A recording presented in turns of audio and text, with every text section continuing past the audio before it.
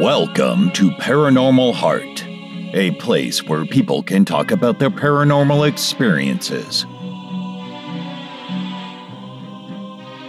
With your host, Kat Ward.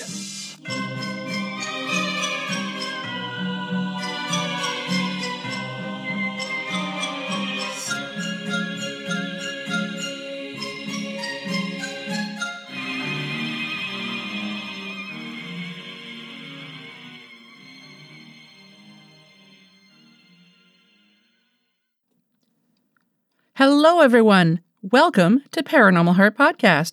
Thank you so much for spending your time with me.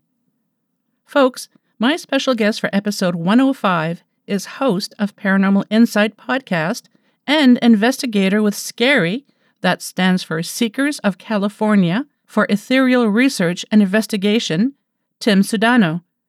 Tim discusses his encounter with tall whites, a case involving poltergeists, and his empathic abilities. But before we get to the show, here is a listener-submitted true encounter sent by Eric Skurback. My name is Eric, and I've always been drawn to the mysterious world of the supernatural and metaphysical. As a child, my sisters and I would often work with a Ouija board, summoning spirits, which we often believed were good. For the longest time, I couldn't tell whether our findings were real or fake. You can never be sure who may be moving the planchette, after all. But nonetheless, our experiences had always been positive. However, one evening, that all changed. It was New Year's Eve of 1999 or 2000. My sisters, a couple cousins, and myself were in my bedroom working with the spirit board. It began as normal. Hello? What's your name? You know, the usual. As we progressed into our conversation with the spirit, an odd feeling settled over the room. A moment later, my table lamp began to flicker. This wasn't necessarily a new experience, as the house in which this occurred had been haunted since my mother and her siblings were little. However, it was still startling for us young kids, so we immediately broke the circle and let it be. Several months later, my sisters and I again pulled out the spirit board and called out to a spirit. We were sitting on the floor in our gaming room with our fingers upon the planchette, as we asked a spirit to join us. It took a moment, but having asked if spirit was with us, the planchette moved to yes. We asked the basic questions, what's your name, how old are you, etc.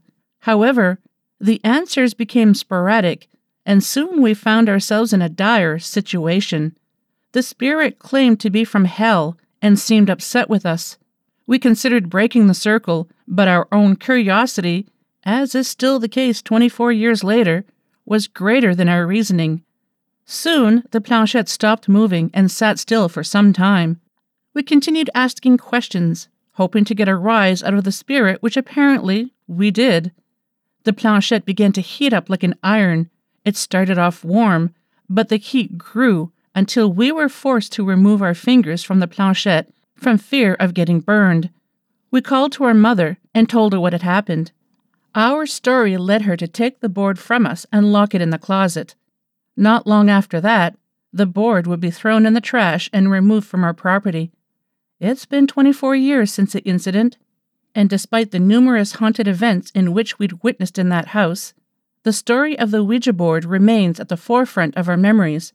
To this day, neither of us have touched a spirit board again. If you'd like to be a guest on the show, or if you'd like me to narrate your paranormal encounter, just drop me an email at paranormalheart13@gmail.com. And if you enjoy the show, please like, share, subscribe, and leave a comment. Tell your friends. Don't keep it to yourself. Tell the world about Paranormal Heart Podcast. You can tell them that new episodes are released on the second and last Sunday of each month at 5 p.m. Eastern Standard Time. You can find us on YouTube, Podbean, KPNL Digital Network on Thursday nights, and any place you find fine podcasts. Now, on with the show. Hey, Tim. Welcome to Paranormal Heart. Thank you so much for having me on. I appreciate it. I appreciate you being on. First of all, I want to give a little shout out to our friends JJ and Tommy. That's where I heard you and heard about you from JJ when she was on my show. She spoke about you and had to have you on, and especially after I heard you on Tommy's show. So thank you, guys. Yeah, thanks, guys. That was good shows all the way around. I really enjoyed being on Tommy's show. Yeah, he's a good guy. He is, and he was a good guest for me as well. So that was fantastic. So when you were on Tommy's show, you had some really, really fascinating topics that you touched on. And I thought we could start with the Beach Boardwalk one, if you'd like. Oh, sure. That involved the alien species known as the tall whites. Tommy called them the Nordics. That's incorrect, actually. But that's okay. So the tall whites are different. The tall whites are the ones that are, they're tall and yeah, they're white. They're just like they sound. But I mean, they're alabaster, like old school MacBook stuff. That's what you can't see that too well on my camera, but white, like albino, if you will. Okay. They have really large eyes, like they were crossbred with grays. It's kind of bizarre. So they have the larger eyes, not quite as big as the grays, but they are larger. Like they would take up the entire eye socket on a human. And I'm pretty sure those are the creatures I saw. And the story goes like this. This was in,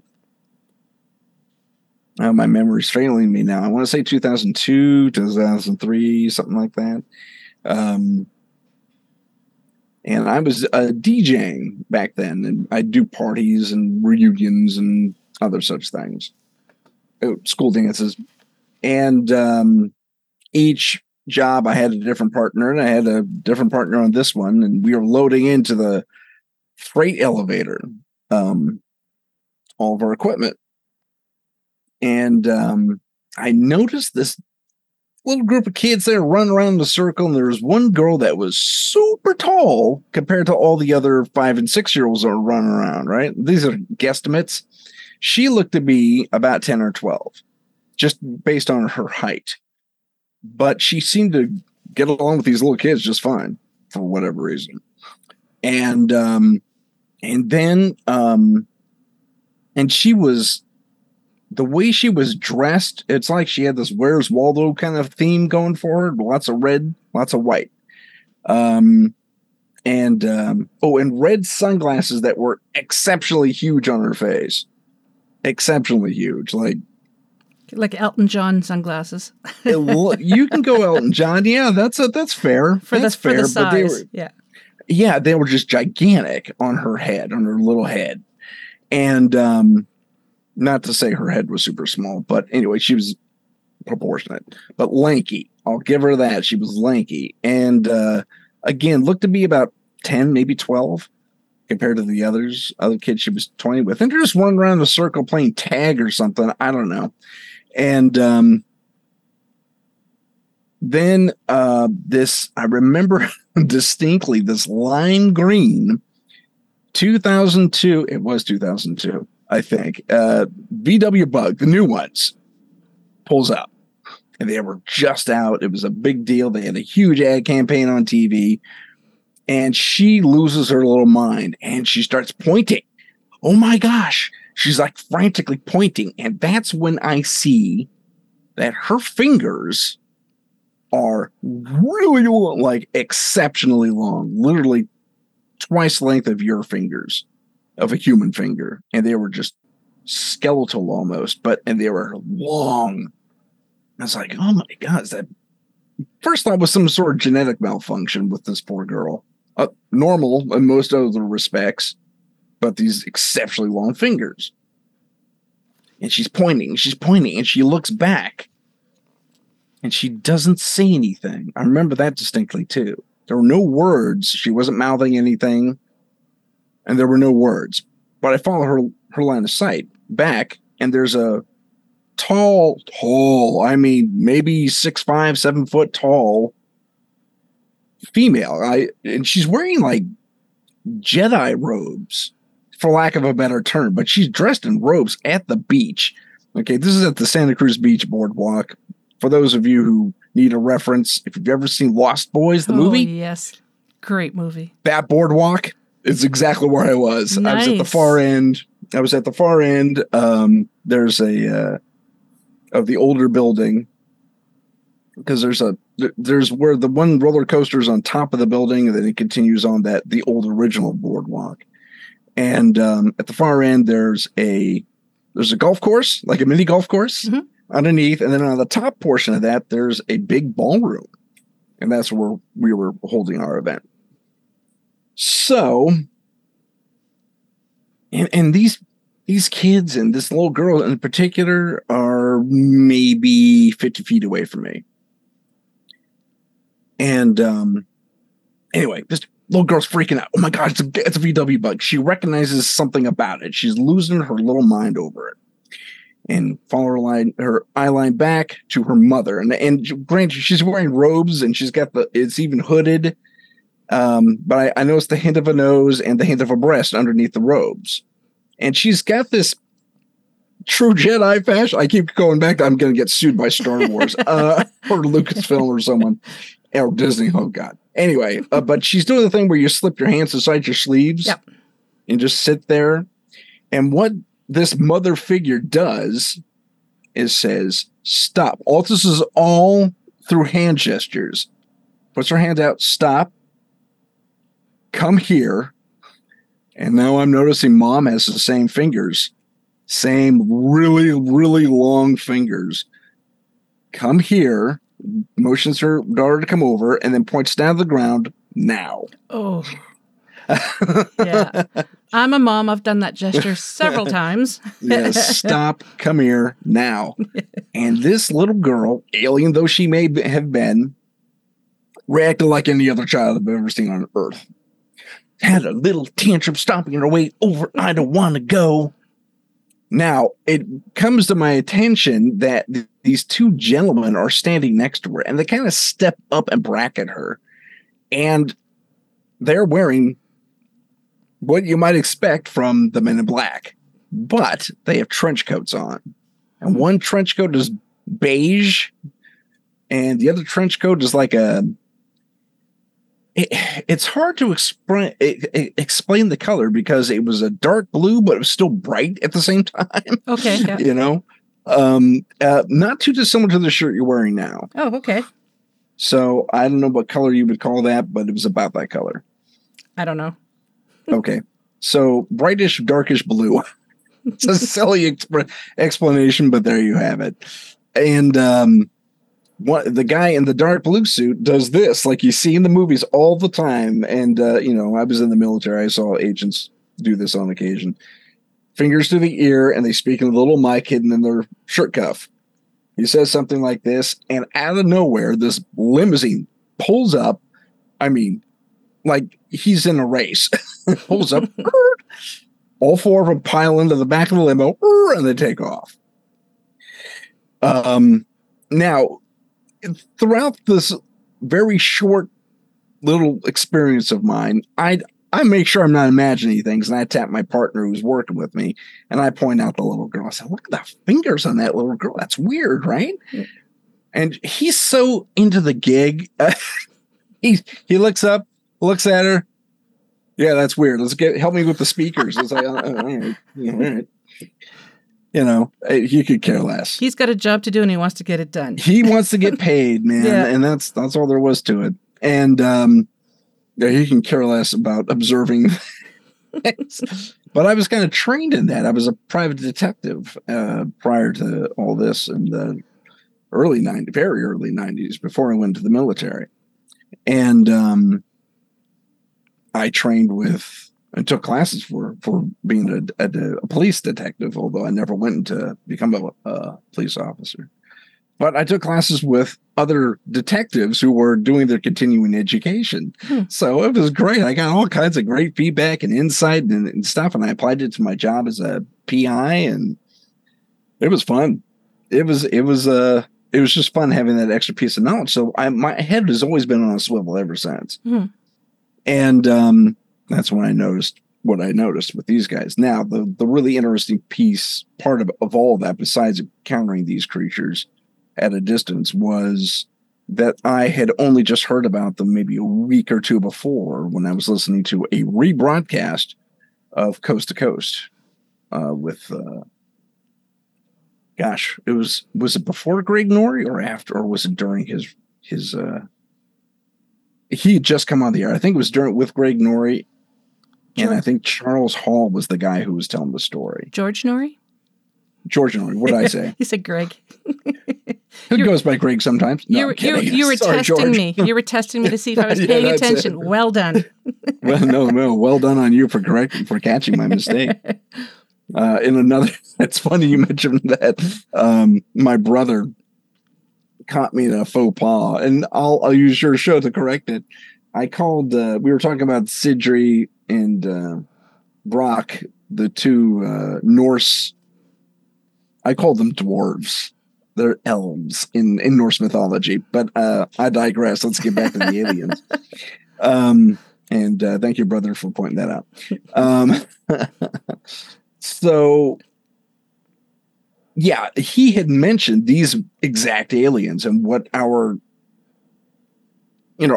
length of contact was, because apparently these guys got marched through his barracks when he was in the Air Force at night. It's like, yeah, these are men. It's like, oh, okay. And I might have the wrong person in my head. Maybe it was Charles Hall. We'll call it Charles Hall for now. Okay. I probably got that name wrong too. I got to keep better notes on my side. I tell you what. But they get marched through his barracks in the middle of the night, and it's those who wake up and notice something's going on that get selected for this program to be involved with these aliens to one degree or another. And throughout the tenure of the rest of his Air Force career, he he deals with these people, the tall whites, daily. And one of the things he mentions is they have a VIP status. They're like emissaries here not only on Earth, but in the U.S. And they get taken to places that are like touristy because they'll blend in if they're noticed. Times Square. You blend in there if you got white skin and you dress weird. That's fine. Yeah. Las Vegas. You'll blend in there. No problem. Yeah. I'm suddenly picturing a Taylor Swift concert. Oh, I'm sure. Yeah, they experienced the full range of our culture on these VIP trips. Los Angeles, you could throw a brick in Los Angeles, you'll fit in. If you're an alien with alabaster skin and dressed like Where's Waldo, yeah, you're fine. You're fine. So they hit all these different areas where they would more blend in with society than, say, Middle America at a potluck at a church, for example. Yeah. They would not blend in there all too well. And I guess the Santa Cruz Beach Boardwalk was one of those places. And yeah, there's a lot of eccentric people roaming around there. Some of them were homeless and some of them were just street performers. And especially back then in that era, not so much anymore. They kind of locked that down. But yeah. So the whole VIP thing with these tall whites, and it didn't, none of this clicked until after the gig, because I was just playing it back in my head over and over and over. And I started making connections. I was like, oh my gosh. Yeah. So I actually dove into the story a little bit more and got my answers. And I was thrilled to realiast that I had actually seen an alien creature.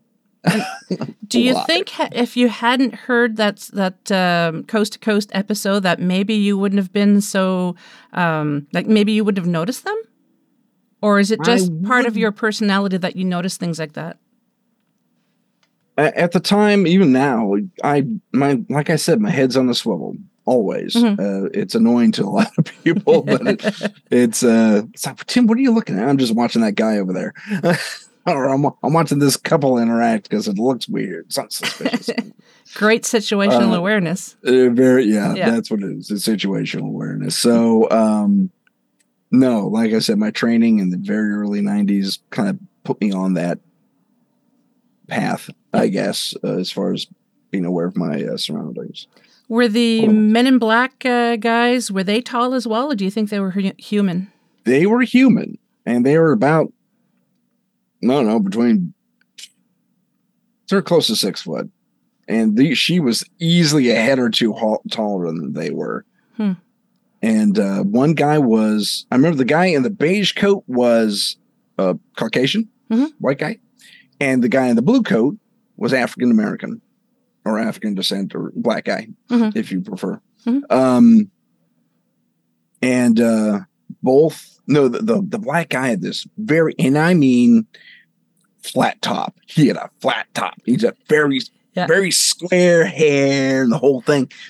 The other guy was balding, kind of like I am. Kind of like he had this kind of hairline that I do. And also close cropped, kind of like mine is now. And it was the sunglasses, the black suits. The only thing was the colorful trench coats that would more or less describe them. And they weren't long trench coats. They were the driver's cut. Okay. Yep.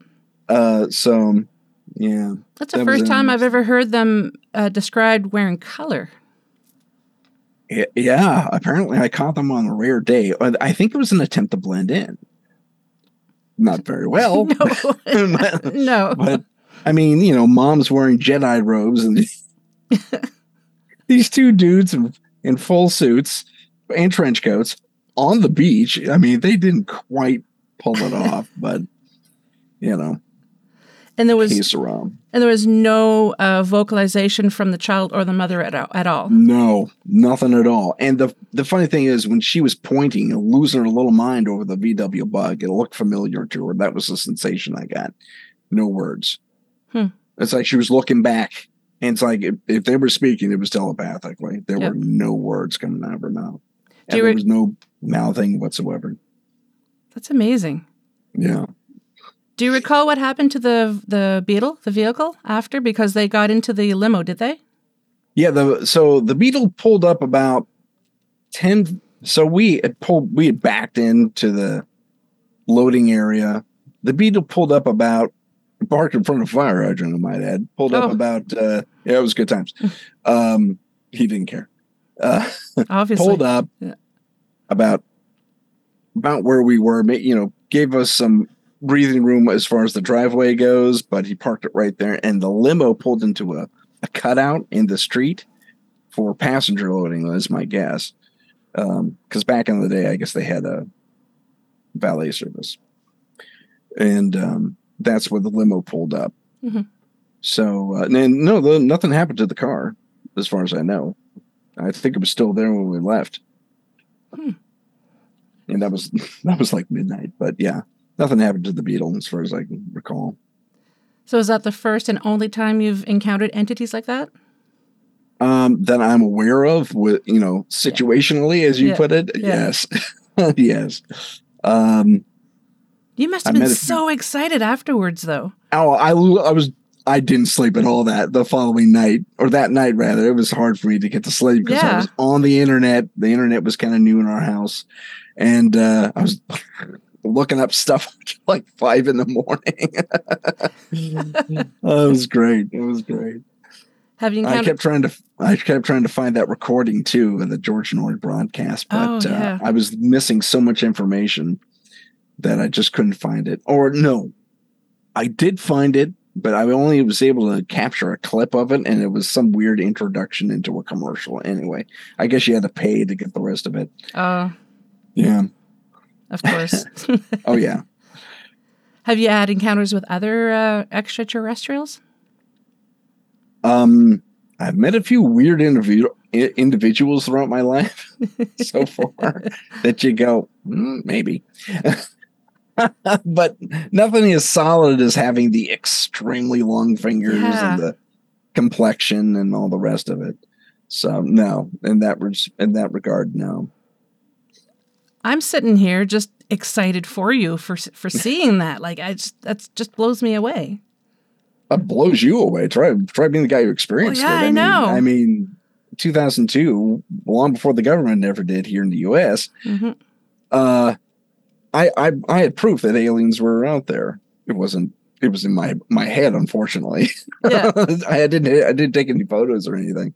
I probably would have gotten shot if I did, but or silenced somehow. Yeah. I put in quotes, and but I mean, I confirmed it long before anyone else did. As far as personal confirmation. Yep. And that was amazing. That was just amazing. So how did the paranormal start for you? Oh, it started for me when I was about 3 years old. Young. Wow. Yeah. There was a series of things that happened at that age. I saw my very first ghost when I was 3.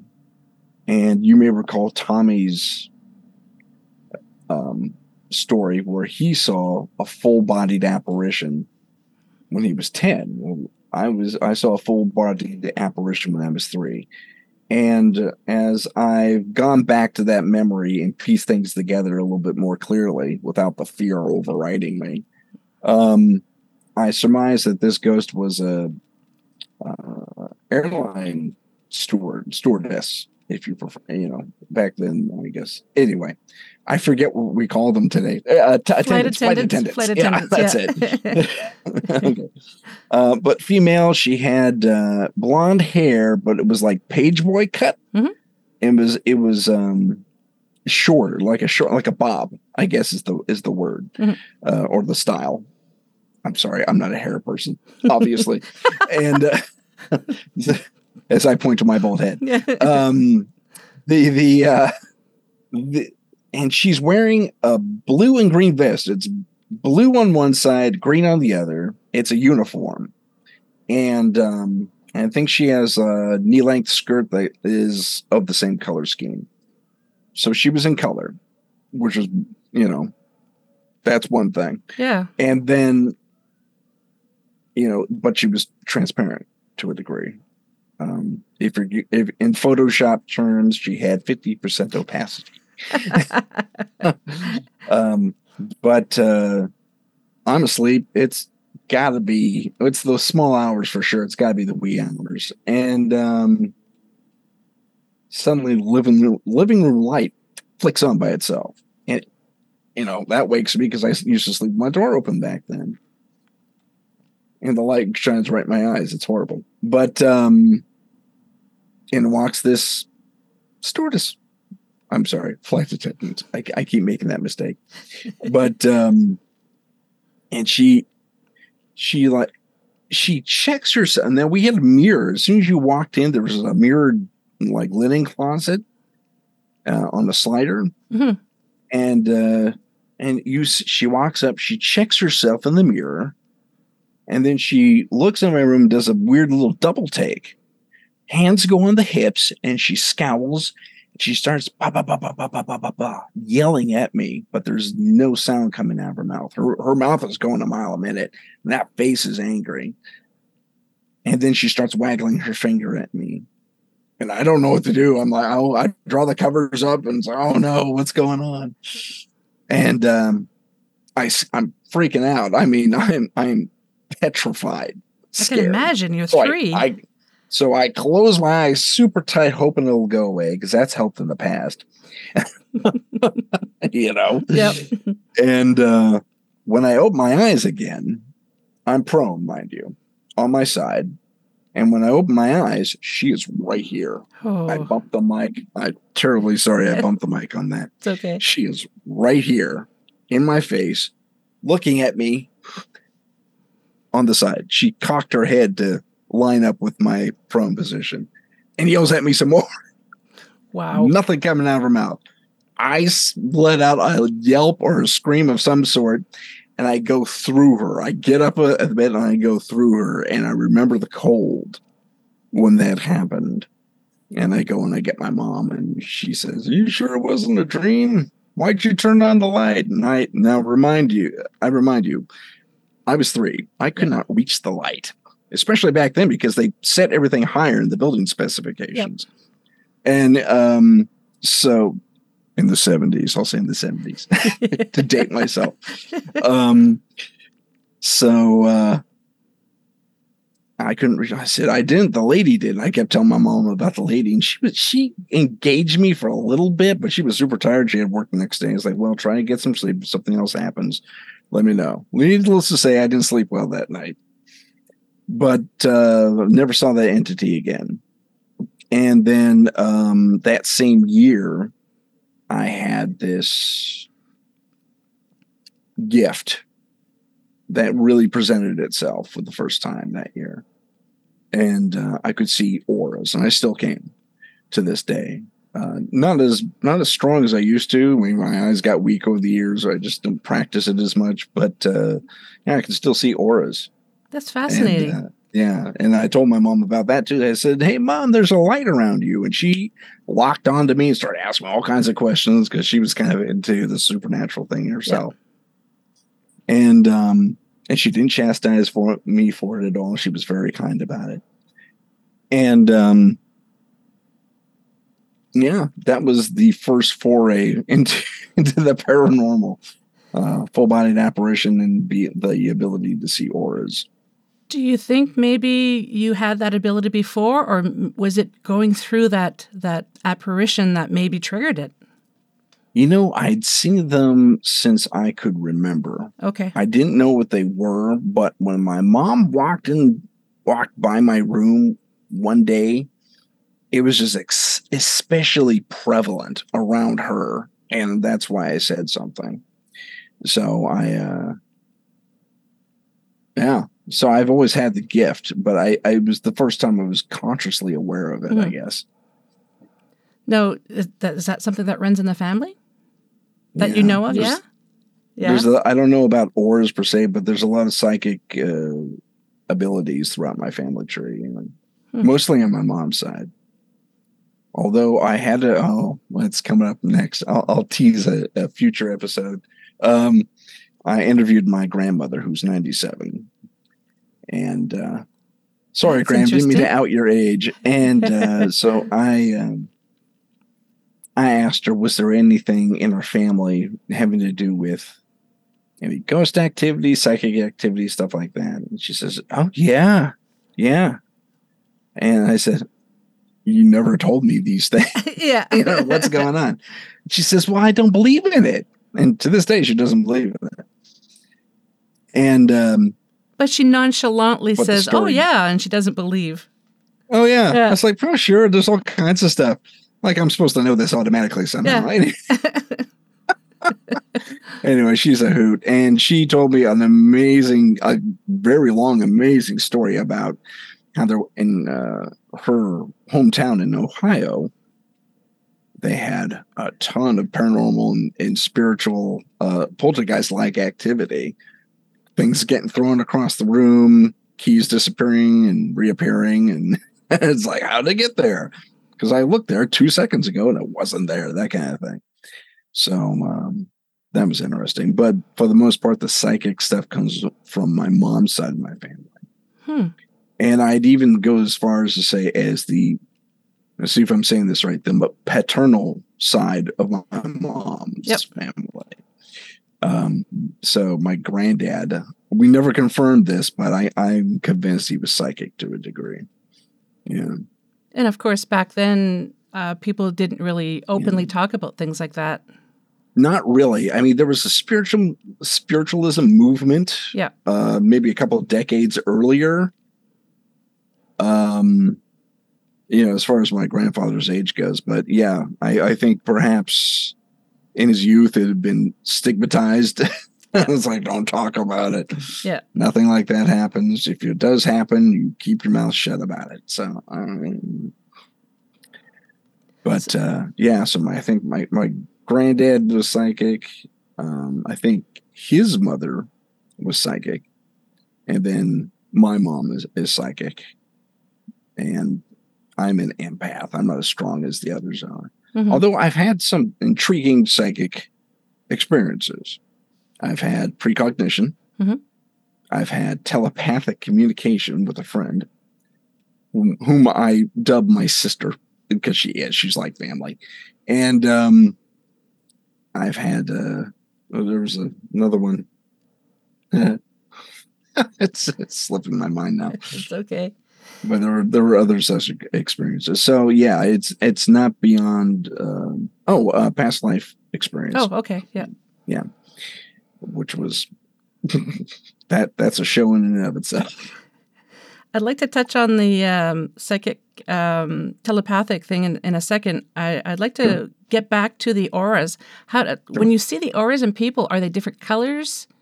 Yeah. Yeah. Can you describe what you see? Sure. So, if you've ever seen a painting of a holy person, say in the Renaissance era, they usually put the light around the head. Mm-hmm. Well, now take that light around the head and kind of put it around the whole body. That's basically what I see. But if I'm looking at you, for example, my range of vision would only see your shoulders and up. So I can understand why painters would illuminate only the head. But for me, if I see it, I'm looking at someone's eyes typically, or looking, at their facial region. That's a stupid term for it, but their face basically. And I see the outline around the head. But if I look down, it goes throughout the whole body. So that's amazing. It's kind of like, and the name is going to escape me. Perhaps you can help me. It's that older technique where you take your hand, for example, and you put it on a plate of glass and you electrify the plate. Oh. And you get that glow. There was a still of it in X-Files, in the opening credits of X-Files. I know that's obscure, but it's a blue outline for the most part. That's not too far off from what I see. It's not blue. Usually it's a whitish shade, but they change color with mood. It's like a mood ring almost. So, just your basic how you're feeling, basically. So if I were to look, I can't see it through cameras too well. Something about this medium really kind of blocks it, but in person, imagine I would see kind of a whitish or a yellowish hue around you. I'm actually looking for it right now as I see your eyes, and it's like, and I'm trying to see if something's popping, but the camera obscures it too much. So with the same, so if you see, like, say, yellow on one person and you see yellow on another, would they have the same meaning, do you think, or do you just innately know what it means? Yellow for me, now I don't have the typical aura specialist definition of colors. For me, it's different. My spectrum's different or something, because there's a couple of books out there. This is what the aura colors mean. That doesn't hold true for me. For me, if it's whitish or yellowish, or usually it's a mix of the two, it means you're in a good place and you're feeling happy and you're mellow and you're cool and all the other fun, happy words out there. If you go blue, you're despondent, you're angry, you're fuming about something. If you go red, you are ready to kill someone. That might be an extreme a way to put it, but I mean, you literally go red hot. I mean, as far as my perception goes, and it flecks with different colors too, almost like a flame. Right next to the edge of the individual. And it flecks with yellow and blue and purple. I'm sorry, not yellow, blue and purple. If you're super angry and you're in a rampage of some sort. So, has that ever helped you in past situations to diffuse certain situations? It must have, eh? Yeah, it has. Yeah. It has. There was wasn't really one for bar hopping ever, but I got talked into going to a club one time. Mostly because I was following a girl, but isn't it always the case? He was like, why'd you go to that meeting? There's a girl there. So, I was into this girl. Let's go, Tim. I was like, yeah, sure, why not? Ended up being a group of us going. I thought it was going to be special. Wasn't. Anyway, I knock over this drink because someone thought it was a good idea to put their drink down on the dance floor. Oh, yeah. Yeah. So plastic cups, right? So, because the bar is cheap. Cheap. They charge you 10 at the door and everything else is just kind of cheap. Anyway, so the girl I'm interested in actually knocks over this thing, and she's already 3 sheets to the wind. She barely had a sip of brandy or whatever her drink was. And I said, what happened? This guy bumps into me. Turns me around forcibly. He says, hey. I said, hey, what's going on? And he says, your girl spilled my drink. I said, well, one, she's not my girl. I like her, but she's not my girl. And she says, well, she still spilled my drink. And I said, I don't know what you want me to do about it. You had it on the ground. You want me to buy another one? And I pick up the cup and it's squished. It's pretty fucked up. I said, yeah, it's pretty messed up. And he says, no. He gets mad at me. He says, no, man. He was looking for a fight. He was looking to shoot. He says, no, man. I said, well, let me, why keep it on the floor and have people step on it? Yeah. And I'm watching his aura. And in the colored lights, it was a little hard to pick up. If I looked at the ground, though, like I said, I see the aura all over the whole body. Mm-hmm. Around his legs, I could tell he was blue with flecks of red in it.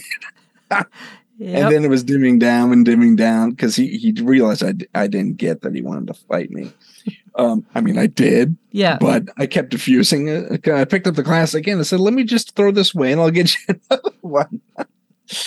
And he says, no, man. And I smacks that in my hand again. Jeez. I said, well, I don't get what you want me to do. Then a buddy of mine steps in and says, come on, I'll buy a new drink. He accepts it from him. Oh, of course. It's like, yeah, okay. Off he goes. It's like, all right, whatever, dude. And needless to say, I had enough of the club. Girl or no, I left. But it helped me avoid that particular situation. It was interesting. Yeah, I can totally understand how that could be very helpful in people's lives. Yeah, I can. Yeah. So tell me about how you first met JJ. That was a fascinating case. Yeah, JJ came into, I say our lives because my partner Henry and I in Scary, in our paranormal group. And what does Scary stand for? Scary stands for Seekers of California, for ethereal, spelled with an A, for ethereal research and investigation. Nice. And anyway, so Henry and I were shy on psychics. We'd worked with psychics initially in our work, but they went by the wayside and we were just doing technical investigations. And he kept saying to me, we need a psychic again because you and I are just not in tune enough to figure this stuff out. And I had a little bit of it. I told him, I can function as a psychic to a degree, but it's limiting. Like I'm at best, I'm an indicator as far as where I think there's something weird over here, but I don't know what it is. I'm the same. Yeah. Yeah. Or if there's I talk about it on other shows and on my own including Tommy's, where you walk into a given space and as soon as you hit the threshold, there's a wall of weird that hits you. So I like that. A wall of weird. A wall of weird. You're in a dark, messed up place. Something's off, Yeah. And so I use that. I was be on your toes. Something's weird. And but anyway, I caught this case where the client had shadow figures. A menacing entity that constantly reappeared. He called it a shadow person. For me, it was just more of a dark entity in general. And he was having all kinds of poltergeist-like activity throughout the house, and it kept going after his little girl. That's not okay. No, not okay at all. No. Not at all. So he walks me through the house after I get over there. And first thing he shows me is, says, "You see the coffee cup on the ground?" And it's busted coffee cup. I said, "Yeah." He says, "That just happened as soon as you rang the doorbell." I said, "Oh," and they did take a while to answer the door. And never mind, they knew I was coming. Mm-hmm. And so I said, "Oh, where was it before?" It was up here on the sink, but it was in the draining board, the draining board. And so I said, "Yeah, that would take some activity to push it up, make it drop." Yep. Now, just if I wanted to be a completely suspicious individual, I could say he did that on purpose just to sell it. But again, the wall weird hits me as soon as I get into that house. Something's definitely off. So I tend to believe him. And he describes a few other instances throughout the house. I ask about recent deaths. He says, "Yeah, my dad died about 3 or 4 weeks ago." I said, "Oh, did he ever say anything about seeing spirits, or did he ever have weird dreams?" He says he locked himself in his room the last couple of weeks of his life and had extensive, long conversations, sometimes arguments with someone who wasn't there, that they couldn't see anyway. Now, you could call that sundowning and the dementia and all the things that go with it. The thing was, he kept arguing with his dead brother. Oh. So, I mean, very specifically about very certain things. Like he says, I remember one conversation was about the car. And I said, "The car?" And he says, "Yeah, they have this old, some classic American car."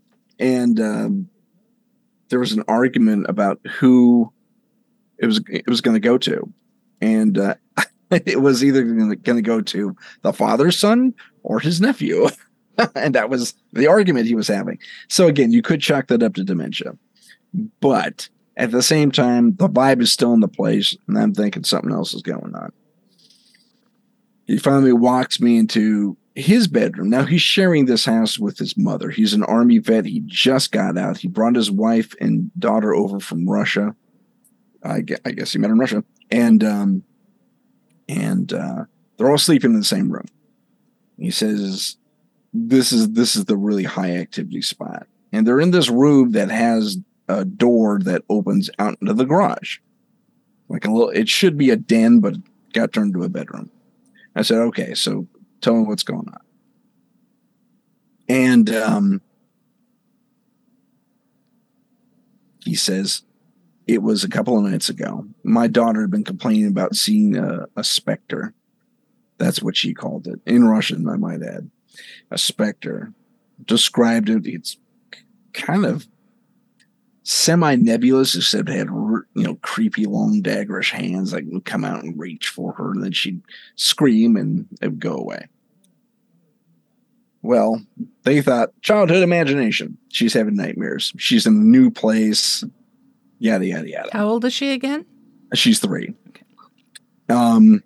Having been a 3-year-old who experienced something, I'm a little more sympathetic. Yep.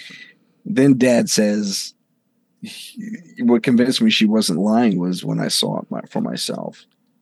Because she started whimpering. Because she slept between my wife and I, for security, I guess. And they didn't, like I said, they just moved in. They had 0 furniture of their own. And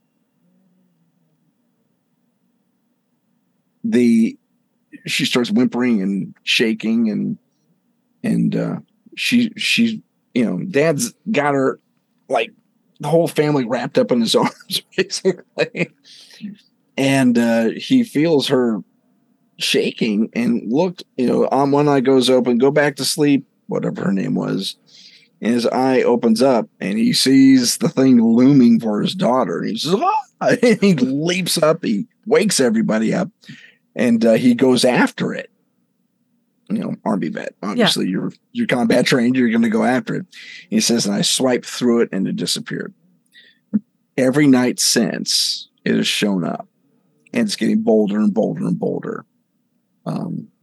And last time it fought back and put me against this wall. I've never been shoved that hard in my life. And he was a big hulking dude. I mean, he was practically a bodybuilder. He was in just phenomenal shape.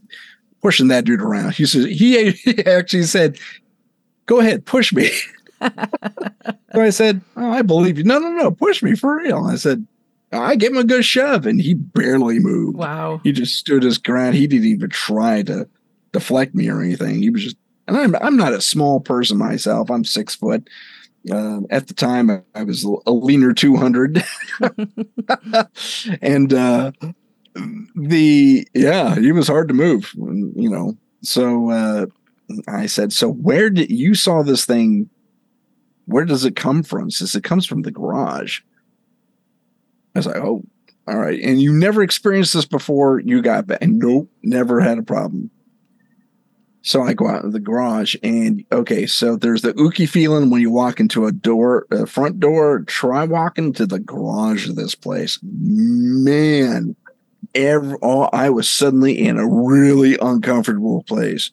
And I was in a very, very uncomfortable place. And it was everything I could do to muster up a courage to continue to look around. I flip on the meager little one light they have for this big dark garage that's packed with stuff, I guess from either Dad passing or something else. I don't know what was going on, but it was filled with, it was storage, not a garage. And I said, "Have you ever experienced it out here in the garage?" And again, I'm getting chills running up and down my spine. I'm getting chills thinking about it. So I'm looking to the guy, you know, I look out there cautiously. I shine the flashlight around, making sure there's no permanent dark spots that form. Yeah. And I said, "Do you have anything of yours stored out here?" He says, "Oh yeah, half of this stuff is my wife's stuff." It's like, oh, okay. We have an object that's holding this thing here. That was my first thought. Mm-hmm. I don't say that to him. I said, "So do you know what she brought over?" "No idea. She just said she needed a bunch of stuff and we brought it over so her family wouldn't steal it." It's like, oh, all right, right on. So I'm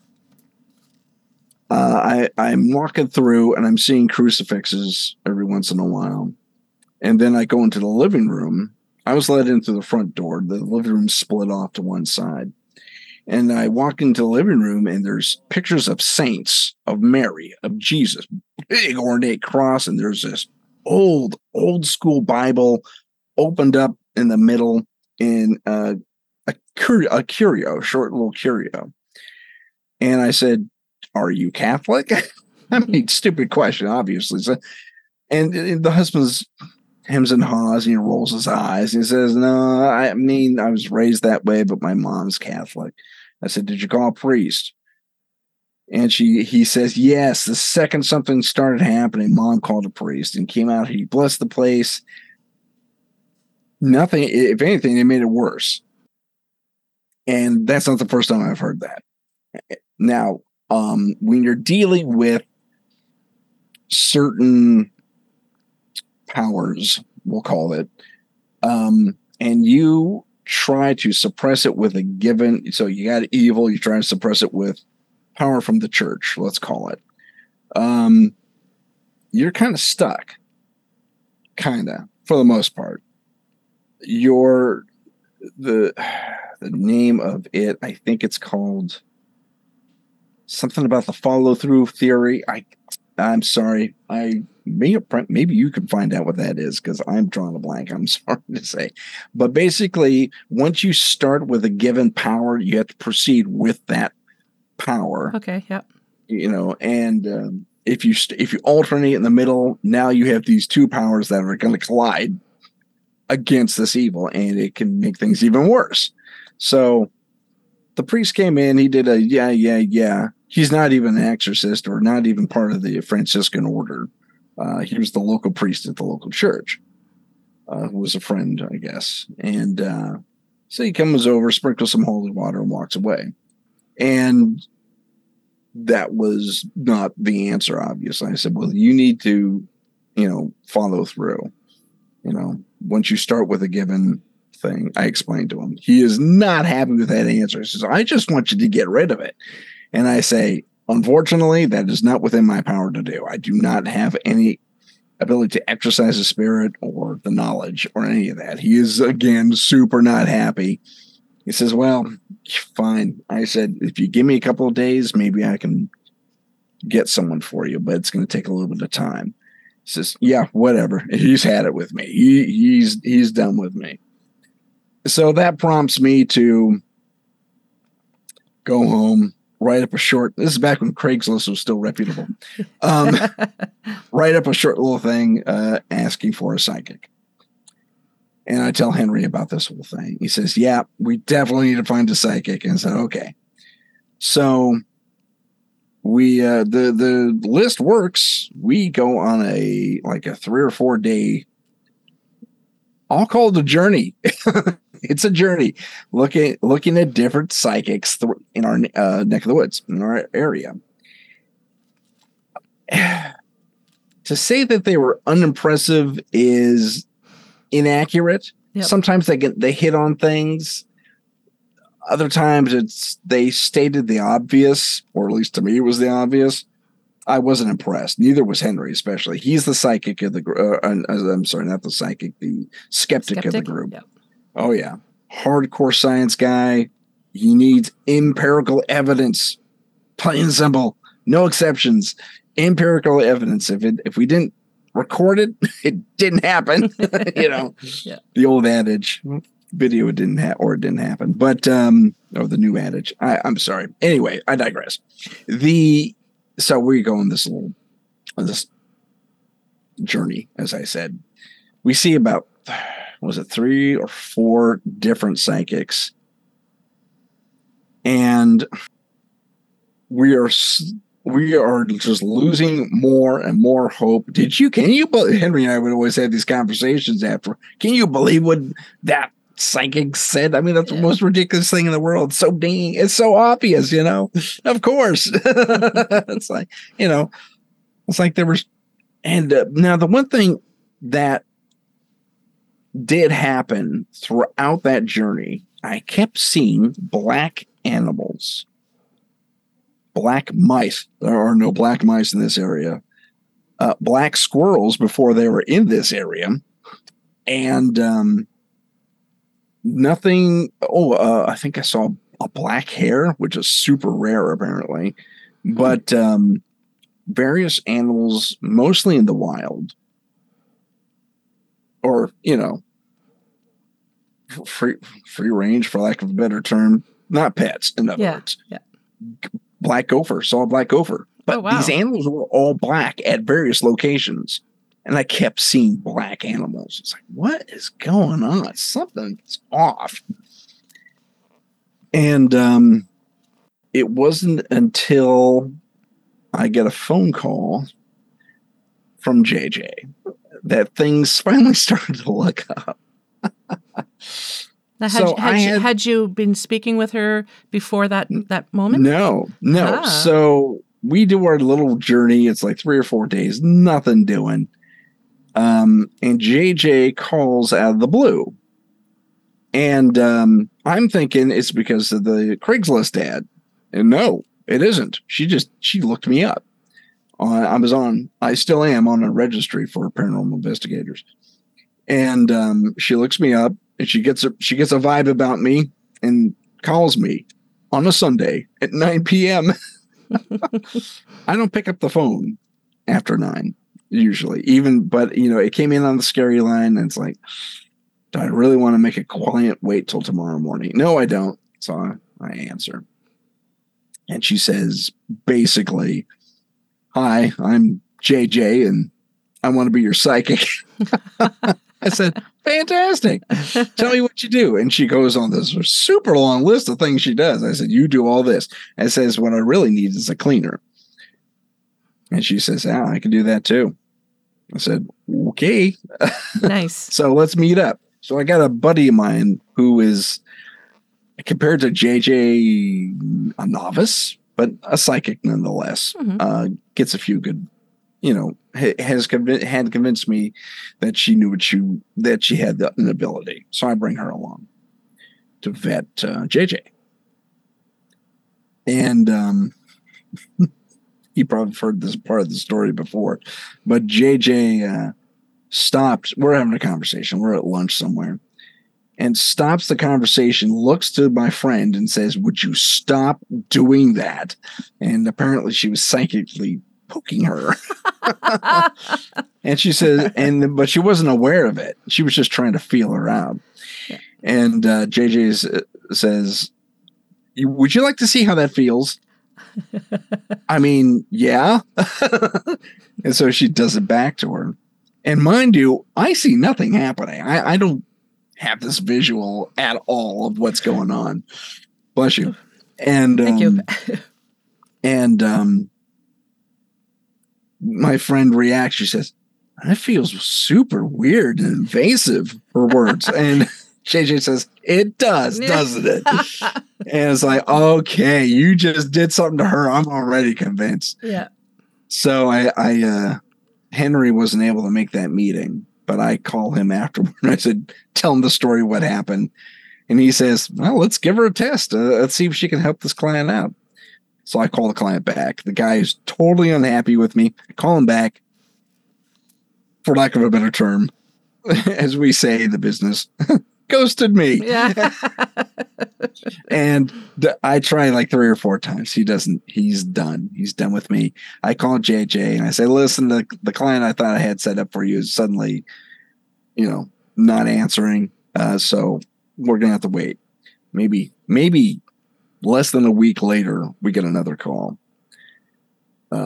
Different client. It's a couple of college kids actually, and they're set up in an apartment complex that a college had basically converted into dorms. So they didn't change the architecture or anything. They just said, "These are your dorms now." All right. There's like 5 or 6 people to a dorm, but whatever. They're nice little 2 or 3 bedroom suites, kitchen, the whole thing, open concept space, basically. Nice. And again, so JJ waits out in the car. Henry and I go in, we tuck through, and as soon as I hit that wall of weird. As soon as I cross the threshold, it's like, oh, we're gonna have fun tonight. Okay, so I experience total and complete battery drain within the first 15 to 20 minutes I'm there, and not just the batteries that are in the cameras, but the batteries on backup drain. Oh. I missed so much stuff on tape that night. And we witnessed full-on poltergeist activity. All the cabinets opened. We saw a little water bottle go shooting across the kitchen. And there was a lot of weird activity in there's this, the way it was set up, it was open concept living room space / kitchen on the side. And bedrooms off to one side, of bedrooms and main bedroom in the back. And that's where the weird activity was, in the main bedroom area.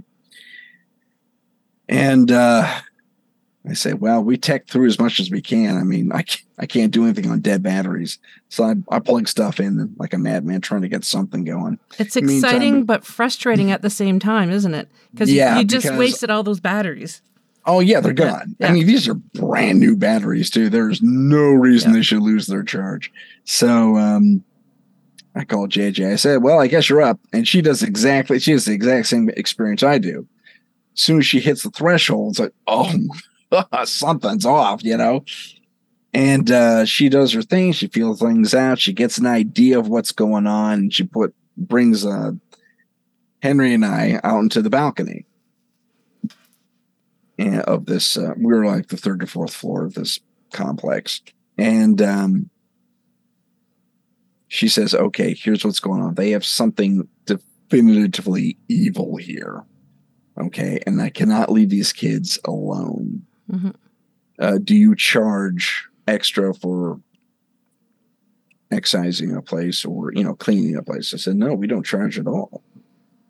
And she says, good, because I'm going to get rid of this thing. What do you want me to do? And so I put her to the test. I said, you nuke it. I don't want to ever come back here again. Yeah.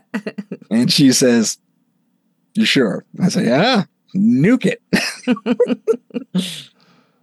So she says, okay, sit with the kids, do small talk, maybe plug your camera in and record from the wall socket. I said, okay, good idea. So we conduct a secondary interview with the kids because we missed everything else. And I say kids are college age, young college age kids. And they're telling us their story about how the girl who initially reached out to us was inducted into and nearly sacrificed in a satanic cult.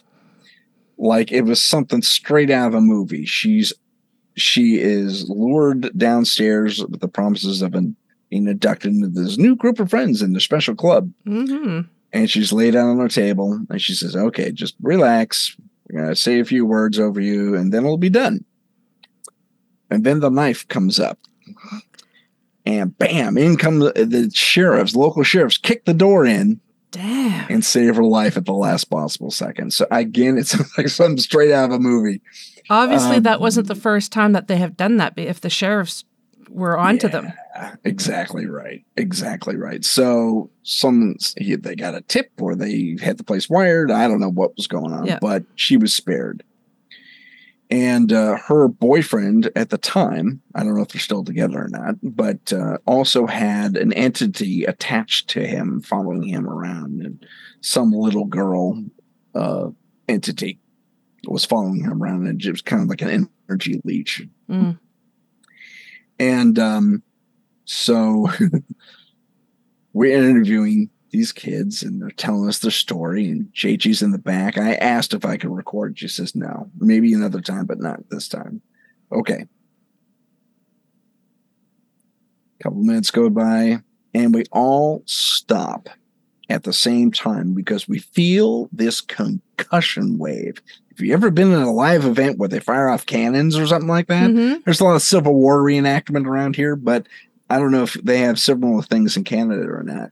But not really. Well, they might. Okay, but super powerful firework goes off right next to your house, maybe, or at a show or something. Yeah, like those M80 boom, right? And you feel it in your chest, right? You feel it like all over your body. You could tell where it came from. It was directional, right? Well, that's exactly what happens in this house. But there was no explosion, no sound whatsoever, just the concussion wave. And it hits us. We're all rocked by it.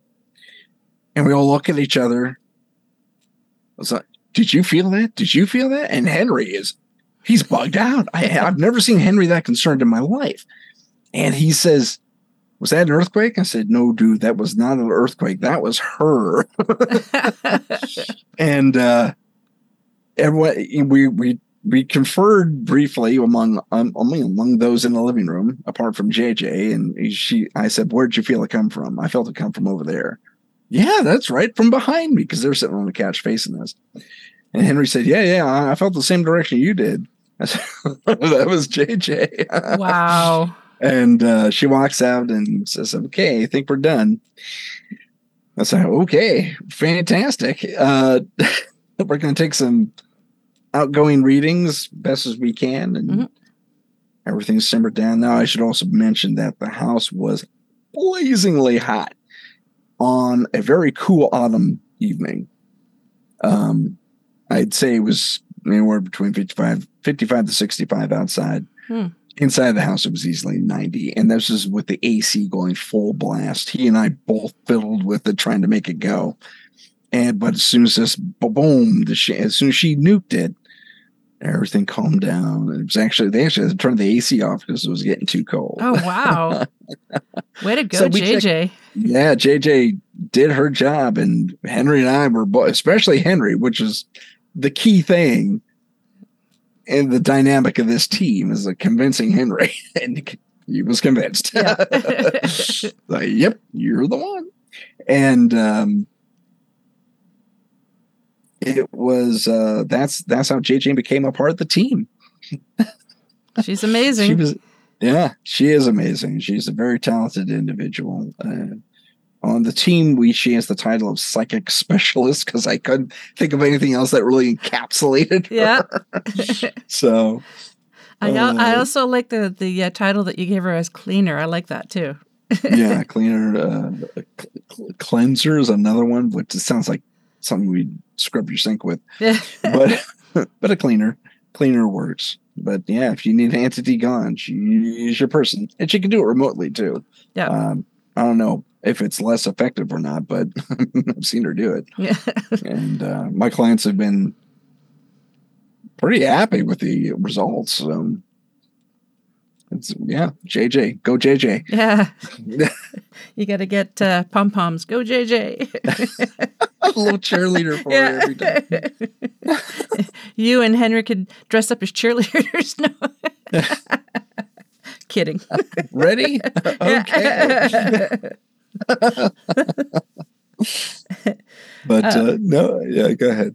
No, yeah, that's amazing. To be able to feel that, that's, yeah. Yeah, I thought she was blowing smoke. I'm not going to lie to you. I thought she was blowing smoke at first, but she and I were getting similar vibes on the plays. Yeah. And it's like, okay, here's the test. And then she does her thing. We feel it. And no more smoke. She nukes it. Wow. She nukes it. Wow. Yeah. That place will be clean for the next century, I'm sure. So tell me about the telepathic encounter that you had with your friend, your sister. My sister from another mister, as we say. She. Sorry. I won't say her name, just protect her. That's fine. But my sister was living here at my house for a little bit, and she was going to college. And I drive her in. She didn't have a car at the time, so I drive her over to college, and I pick her up a couple hours later. And it was one of those nights, college night, nothing remarkable was happening. We're at the signal to get on the freeway. And up next to us pulls this 1980s, fresh from the 1980s, Bigfoot, like a super big truck, right? Bigfoot style, if you know what the Bigfoot monster trucks are like. Yeah. Yeah. So that's what pulls up next to us. Someone built a monster truck, and she says, "My God, that's huge. That's just the biggest thing I've ever seen." And I look over and I say, "I know, it's gigantic. Who needs a car that big?" And she looks at me quizzically and she says, "What are you talking about?" And at the same time, I had this funny little tingling at the, you know, that how there's that little protrusion at the back of your skull, just below that. And so I feel this little tingling. It's almost itchy, almost. And I said, "You mentioned how big the truck was." And she looks at me kind of wide-eyed, and she says, "Tim, I didn't say anything to you." I said, "Yeah, you did. You said, 'Oh my God, it's the biggest truck I've ever seen in my life.' And why would anyone need a truck that big?" And or something. I think I'm mixing what we both said all of a sudden, but she says something to that effect. And she looks at me again. Her head cocks, and she's flabbergasted. And she says, "Tim, I didn't say anything." "Dude, I heard you say it. I was right here." And she says, "No, Tim, I didn't say it. I thought it." And the car goes silent. And then I think about it for a sec, and I realize I did hear that more in my head, in both ears, because she's sitting to one side of me. But I heard it very evenly, as if it were in both ears, as if she was right in front of me, or as if I had headphones on. Yeah. And she says, what was that?" And I said, I don't know. And I say, hold on, let's see if it goes both ways. And I try thinking something to her. Did you get it? No. Okay, think something to me. Think something to me. I want to see if it. And then that tingling has gone away since. And I said, think something to me. Nothing. And that's like, that was the only time it's something banal. A monster truck pulls up to your car, and that triggers some psychic episode. But yeah, it was the only time it ever really happened between us. JJ and I had a similar experience a few years after that. And it was, I think, something similar where she thought something. I think she was doing an experiment because I responded vocally, and she started giggling. She says, "That's neat. You are like that." I said, "What?" And she explains herself to me. But that was the only real time I was totally aware of it, that ever really happening to me. And I've never really had that sensation ever since behind my head. What was the sensation? Was it similar to? Have you ever been close to an electric fence? Yeah. Was it a feeling like that kind of tingling? You're in the neighborhood. To put your phone on vibrate and kind of touch it to the back of your head. Okay. Very light little rumbling, almost like you have a bee or a wasp under your skin right there. Yeah. And that pretty much approximates it. That was the sensation. That's amazing. Yeah, it was a intriguing night. We just talked about it all night. We kept trying to make it happen to each other.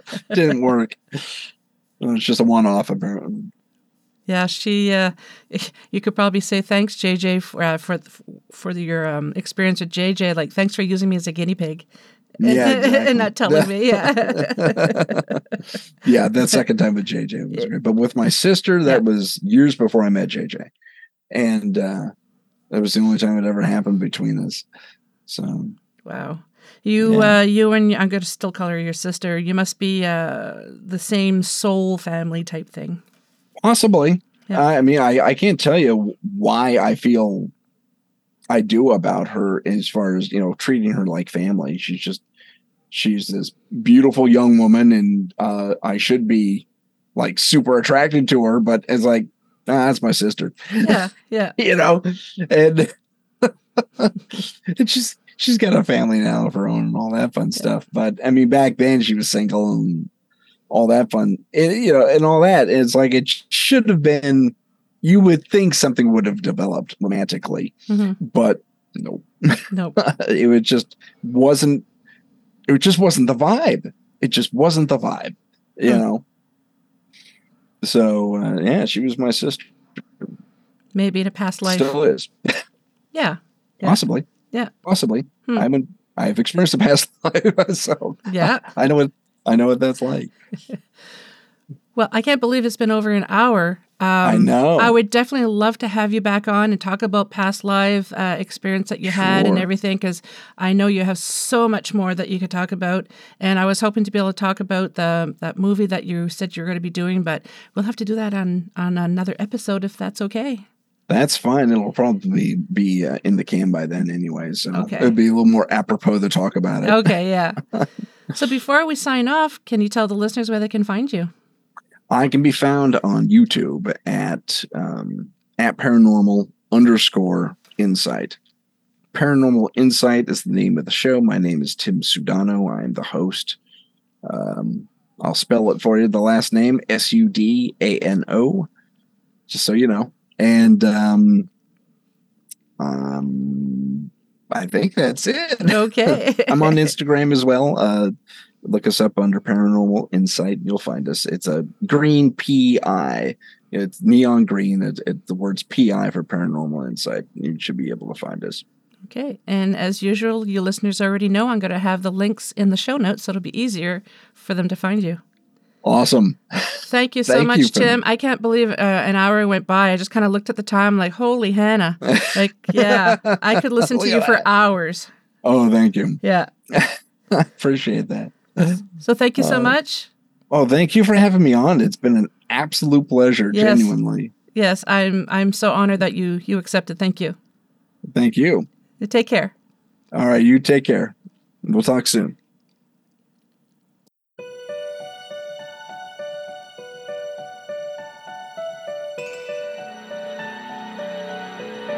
Well, we've made it to the end of another episode. Thanks so much for listening. Until next time, take care of each other. And if you'd like to be on the show or have questions and comments, just drop me an email, paranormalheart13@gmail.com. I'd love to hear from you.